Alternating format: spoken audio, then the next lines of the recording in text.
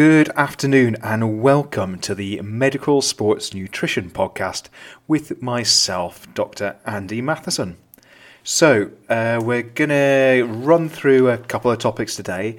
The first, just looking at aging and circadian rhythms and why it might be something we all will be thinking about more and more. Then we'll move on to another age-related issue called sarcopenia, and is it something we need to think about? Is it something that we've over-medicalised? And then finally we'll run through a Tim Noakes paper that had come up that looked really interesting.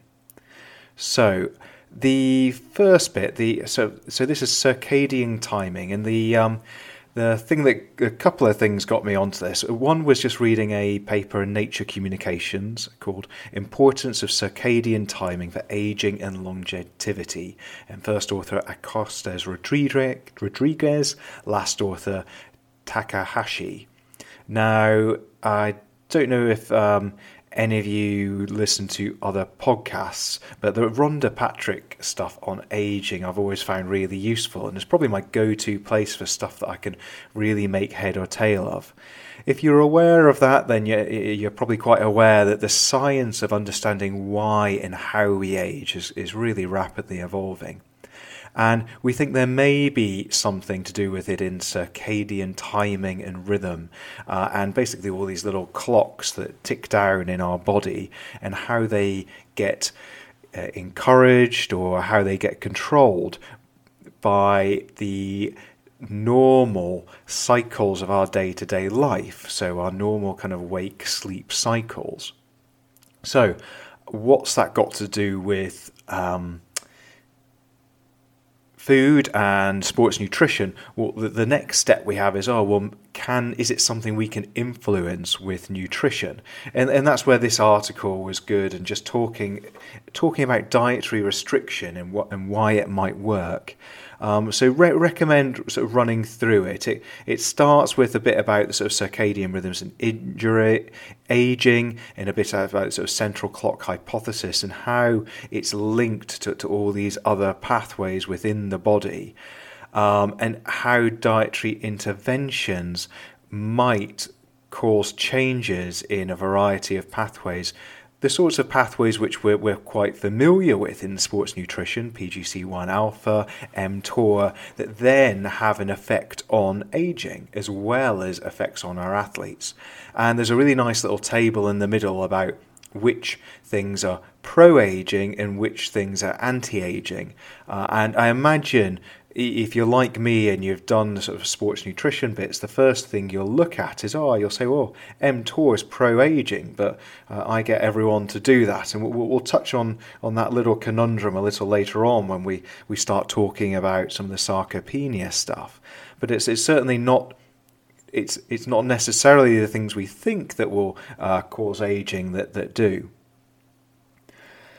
So really nice update on the sort of the different trials, where our understanding is, and where sort of food and fasting may impact, and for just getting an idea or something that we can kind of point people towards for what is the evidence at the moment. And another amazing little table in this one is it's a picture of all the different animal trials and whether or not dietary interventions extended lifespan, and in which dietary interventions done for just the different animals. Now, the last one's the most disappointing, because for humans, essentially, there's no good trials.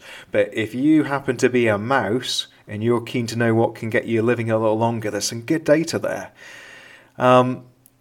And then, a little bit just on the talking then again about the different types of dietary restrictions, calorie restriction, time restriction, fasting, how this all may fit in and why this might make you live longer, and a little bit on ketogenic. The bit that it then goes on to, and where I think their real interest in, is it starts talking about, is there a way, with rather than using dietary interventions, is there a way with medications that we can actually start to influence this sort of circadian pattern? So rather than waiting for someone to buy into quite a difficult sort of intervention or not possible in some athletes, sort of dietary and restrictive intervention, is there a medicine we can give them, which feels like we're sort of over medicalizing it, but they use the phrase circadian medicine, and essentially it's just this idea of actually we can use things like calorie restriction mimetics, they call them, and if we give them at the right time, it will enhance the circadian rhythm and improve these different these different measures for aging. So clearly going to be something I'm sure they will be selling a lot of, and who knows, maybe that it's one of those things that will be what leads us towards kind of longer quality of life. The other bit that got me thinking about this, other than just being an interesting article, was one of the reasons I was sort of starting to dig around on it was another article that I had seen it was Nature Communications Biology, and this one actually got into the papers a little bit. So it was excess S-adenosyl-methionine inhibits methylation via catabolism to adenine, and a lot of the articles in the kind of media were talking about, so this is SAMe. I have to say I don't know how it's properly pronounced, so I'm just going to call it SAMe at the moment, which is a supplement that has a bit of evidence in people with fatigue syndromes, fibromyalgia, osteoarthritis, but one of those ones where it doesn't seem to have crossed over particularly into sports. I've not seen many athletes use it, and I've not seen much data on it being effective in improving performance, although it's not that different, and it's one of the betaine is actually a precursor to it. So is it something where that there is a bit going on in sports? It's just using a slightly different option for it. But what this article was saying was that these methylation reactions work on these biological rhythms that we're talking about. And actually the disruption by this medication, the SAMe medication, disrupts the rhythms and leads to toxic methylation inhibitors. And their argument is actually, with this supplement, we don't understand enough about it and how this links into this new biology of aging, but it would appear on this initial study that actually it's probably got a negative impact on it. So certainly something I would think, unless you've got an athlete that's really hung up on having this medication or something similar, which we know works on kind of those methylation pathways, you might be starting to think, oh, okay, maybe we'll pause on that for a moment. So interesting stuff, and in just one of these kind of moving pictures, and just trying to get a couple of articles that just give a nice idea of like where you might need to be thinking on it. So moving on, the next bit we were going to talk about is something called sarcopenia, which creeps in more and more, especially with some of our older athletes, our masters athletes. And before, I think I've touched on it when I was talking about the need to increase protein as you age, and this idea that for some reason when you hit about 40, the body just says, right, we're going to start getting rid of some of your muscle mass, and it's almost like a programmed thing that the body does at that point. The medical interest in this is we know that losing muscle mass leads to all sorts of negative things.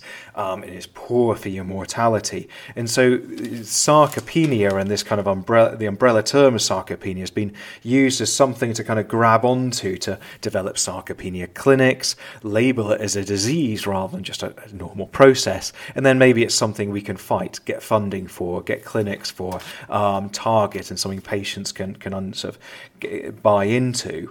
And so in 2016, it got an ICD code, but a little disagreement on whether or not that's been helpful.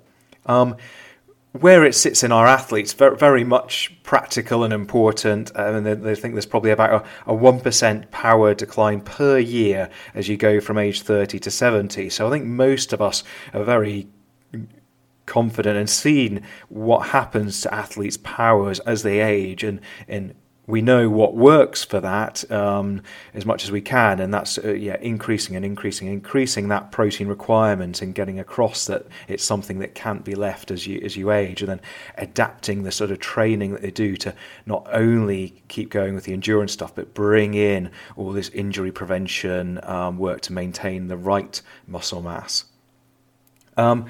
But as far as sarcopenia more wider, and where it fits into some of the sort of biochemistry that we think about in sports nutrition, a couple of useful articles that I found on the back of that BMJ one. The BMJ one was just called Sarcopenia, Early Prevention or Overdiagnosis, and it was by Haas et al. The Frontiers in New Genetics article I saw was Sarcopenia, What is the Origin of this Aging-Induced Disorder? And that was by Gustafsson and Uthaka. And what I quite liked on that is they just did a nice rundown of it about where this idea had come from. A little bit, again, just on this increasing understanding of the biology of aging. And again, and this is a recurring theme, the impact that calorie and dietary restriction seems to have, and why it might have an impact and how it might work. And then as it goes on, there's a good bit at the bottom. I'll just get to it. Just talking about what can we do about it, and this. So it runs through a bit of why does the muscle mass go, and there was a lot of information, but nothing really particularly clear on why or where it tends to be lost, and lots of studies on the kind of impact of it. But nothing that we wouldn't really think about. But then just a nice little bit at the end talking about some of the pathways we're very familiar with and we look to turn on, such as things like the mTOR pathway. But obviously it's putting it, as the last article, as something that's negative for this anti-aging and sarcopenia process. And the next article kind of explains that kind of odd idea there, because it certainly isn't what we'd be expecting from our thoughts of, okay, what do we see in people that do sort of power training.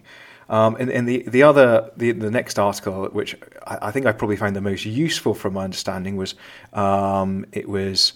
it was called Sarcopenia, Causes and Treatments. It was in the German Journal of Sports Medicine, and it was a really lovely, just starts with just different questions, runs through them. And the first one is, why do we age? Then what is sarcopenia? What causes it? And just little kind of quick little summaries of it. What are the consequences? How can we treat it? And then a sort of summary and conclusion.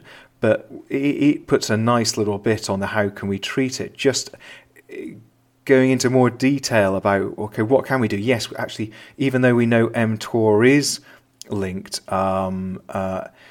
to aging, actually it's more complicated, and talks through it. And so progressive resistance training, increasing muscle protein synthesis, and especially the type 2 fibers, is a key target.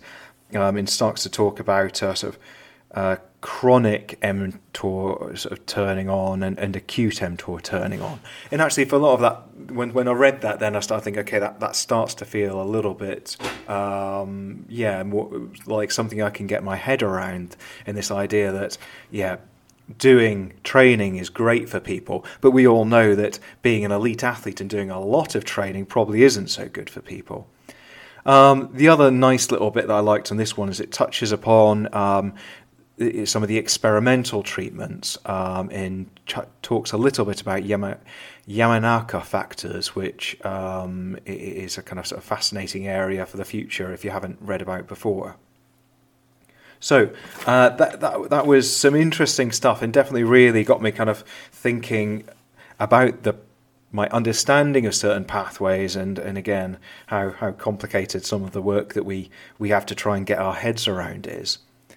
The final paper was sort of more back to what I feel probably for most of us is very familiar territory. This idea of different groups fighting over carbohydrates and fat, high fat and high carbohydrate diets, and from Tim Noakes, one of the authors, needs no introduction. So the name of this was called "The Effects of Carbohydrate versus Fat Restriction on Lipid Profiles in Highly Trained Recreational Distance Runners: A Randomized Crossover Trial," and it was published in Nutrients, first author Buga. And the bit I liked on this, and I hadn't seen too many times before, was just a really nice breakdown of the changes in bloods in athletes. And it wasn't a huge number, but it was a crossover, and it was enough to make me feel confident that because often athletes who are, certainly the older athletes who are going on to kind of keto diets whilst doing training will come in with worries about what's this going to do to my cholesterol, what does that mean? And it just gave a summary of what you can expect and what they found, and in the kind of the pros and cons of it. And they found that the sort of low carbohydrate, as expected, lower triglycerides and VLDL. It did increase total cholesterol, LDL cholesterol, and HDL cholesterol. And that kind of reflects our current understanding of lipids and the idea that total cholesterol and LDL cholesterol on their own aren't particularly useful measures, and we would take away lots of positives from the lowered VLDL and the raised HDL. So it's a 12-week study again, so long enough to start to see those. It looked like a 3-day weighted food questionnaire. The training was self-selected by the participants. They didn't fall for that. Well, actually, you're just going to be working harder in the low-carb group because you're not fueling in the same way. They didn't mention any performance change, so and body weight stayed stable. So I suppose much more a kind of in interest for the cholesterol concerns rather than what's the best thing for it. And often I'm finding with these conversations with people is that they're not really interested in asking which diet they should go on. They'll have made their mind up based on what they've seen and what their colleagues have done. What they want is some advice and some reassurance and a bit of a risk picture given to them for their particular cholesterol risk or cardiac risk, and in what their bloods were before and what this might do to them and what that might mean. They did do a nice little bit at the end as well, is just trying to touch on why the total cholesterol might go up, and they gave a little bit on the kind of, well, how is total cholesterol formed, what you get with ketosis and sort of beta hydroxybutyrate and a bit of that pathway. So a nice study. Won't, I think, change anyone's kind of what they do day to day. But if you're someone like me that has people come in regularly with those questions, I think it'll be a nice little, small, but a nice little study to be able to go to and say, this is what I could see happening with you because you're the same age, sex, sort of in training style as these people, and this is what they had previously. Well, that's it for me today. I hope you've had a fantastic week, and we'll catch up soon. Thanks very much.